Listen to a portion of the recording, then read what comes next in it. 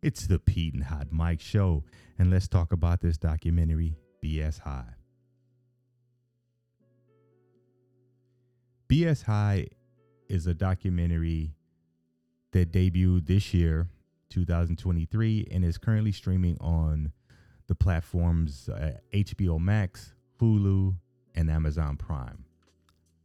I got to tell you, if you're into sports or if you're into football, I would say it's worth your time.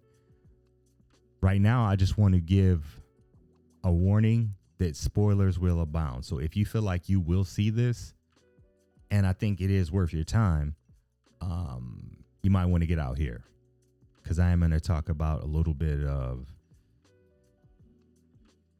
some of the things that happen in here instead of kind of giving an overview. But I will talk about some specific things that are from the doc. At any rate, it was a good doc. Hard to say I enjoyed it because it was such a hard watch.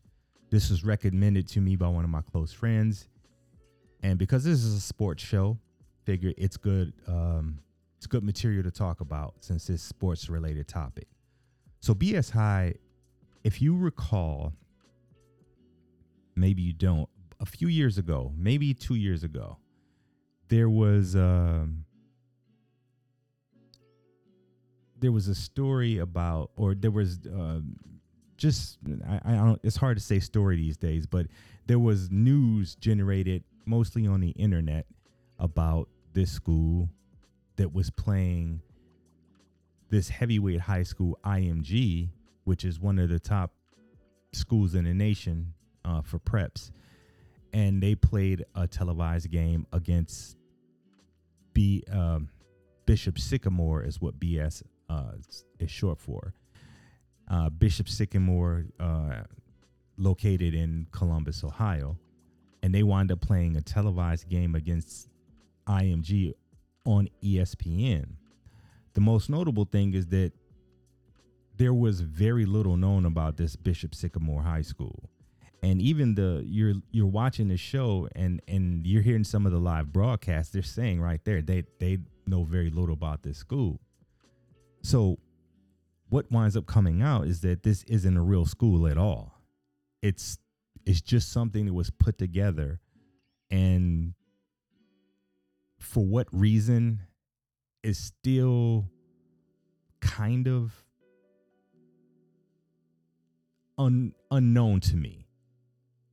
So the show comes on, and it's the guy driving in the car, and the main person's name is Roy. I gotta say this guy, he's a piece of work. I'll say piece of work instead of something more appropriate, actually. He's a jerk in every way. And what he ultimately did was, it sounded to me like he's a failed athlete. He was a person who really wanted to be an athlete. It sounds like a person who looked up to his bigger brother, who sounds like a better athlete than him. And he tried to get his younger brother just to the next level of football. And it doesn't sound like he was able to do that. So just kind of this middle-aged man this man nearing middle age who was trying to live vicariously. And so he has these, what did he do? I forget what his early jobs were, but it was just stuff where he had an internship with an NFL team. And that is kind of what set him on this path, as he states, to wanting to start a school and start a football team. So he goes through the motions of doing this, and he runs into obstacles. And then he runs into obstacles where it's like, well, it's done. It's a insurmountable obstacle, and it should be done there, but it isn't. He keeps going. So the insurmountable obstacles are that he does not have the resources or proper paperwork and things like that to start this school. And so it should have been dead, but somehow he gets this school started, and there is no brick and mortar. There's no brick and mortar location at all. Next thing you know, kids are showing up on a bus from all over the country, and next thing you know, they're on a practice field, kind of practicing. It's the weirdest shit I've ever seen. And I'm like, how is this happening? I don't understand this. What did he tell these dudes? What did he tell these dudes, their parents, to get them to ship their son across the country and guide him? And that's where I could say, as much as I think this dude is a piece of shit, these parents are culpable too, because what turns out is that most of these guys wind up not playing football again, and it doesn't work out for them in any kind of way, and it turns out to be a couple of wasted years. But in some cases, some people get hurt. Some guys, a couple guys tore ACLs, blew out knees. A couple guys just were so traumatized by this experience that they just didn't want to play football anymore. And you know what? I don't blame them. I don't blame them after this, because what you have in the fellowship of football, it's a brotherhood. It's like a fraternity. Once you've played football for a significant stint, you're a part of it. You know, everybody who's played, they can relate to each other, and that's what it is. But you also get those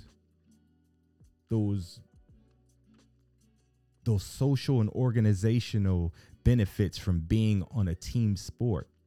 And I know for me, even though I had a dad, when I went and started playing football, I looked at the guys around. They were authority figures to me. This was back in the days of corporal punishment, where they could beat your ass and send you home and it'd be cool. So, I mean, and I got my share of it. So ultimately, this guy somehow recruited these kids and got them to come. This man, let me find out what his name is. Let me look this up. I gotta remember this, because if it comes up again, I want to know. The film is directed by Trevon Free and Martin Desmond Rowe, and Roy Johnson is this guy's name, and they have him listed as a head coach, but he's anything but. But so, any rate, this guy, Roy Johnson, conned these kids' families to get them to come and be a football team. So this guy's like cart before the horse. I mean, he doesn't get the school established, but he wanted the football team so bad that he just said, fuck it, and I'm just gonna do it. And so somehow he did.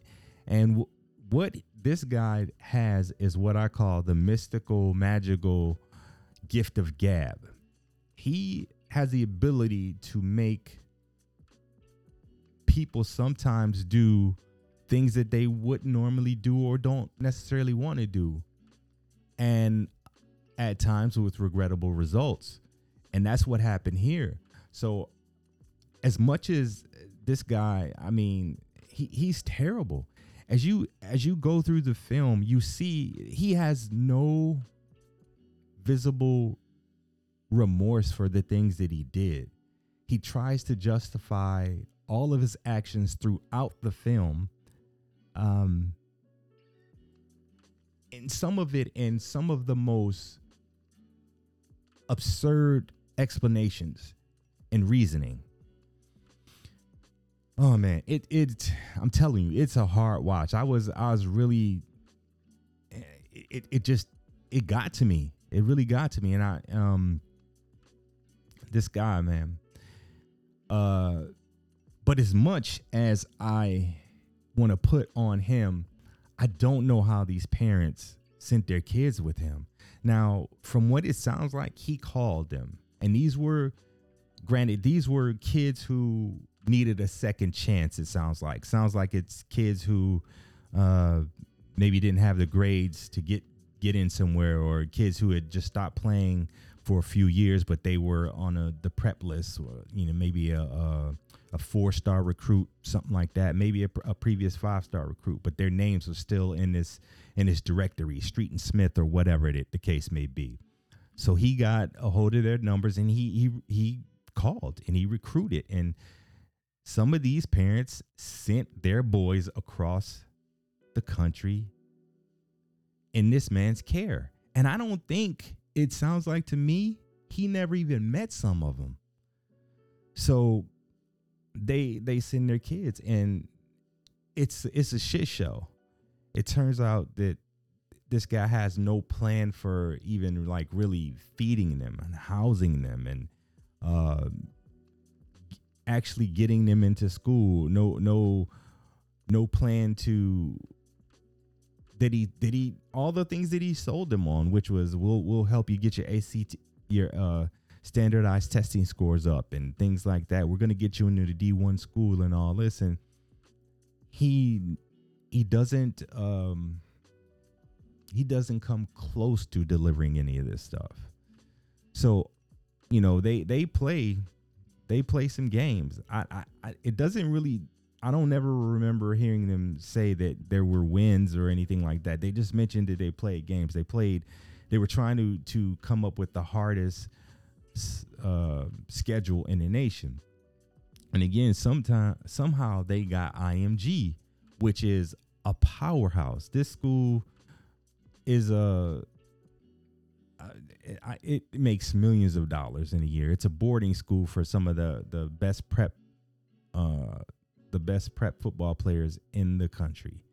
And you send your child there, and they take care of them, and they do get them into 5-star schools. But again, they have a reputation that precedes them. So this Bishop Sycamore High School gets them on a schedule, somehow actually plays them, and they get mollywopped.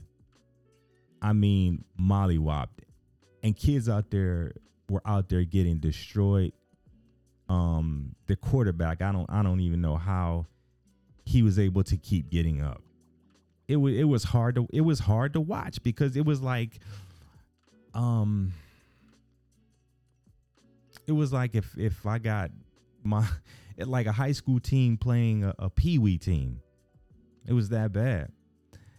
And you're watching these kids get throttled and hurt and all this, and the reasons they're not good is because they're not a real football team. They haven't practiced. They don't really have any plays. This guy is not a coach. They've not even really done much to be in this situation, and yet they still went out. They're teenagers. What are they going to say? Nah, coach, I don't want to do this. They were ready to rock.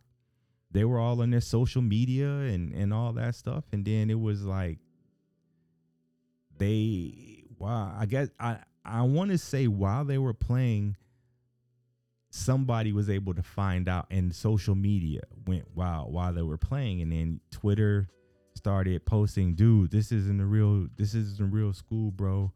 And then they just came out. And so afterwards, the chaos that ensued ends up the casualties of the kids. You had a kid who actually did get a scholarship to a 1AA school. I don't know what they call it, FBS school now.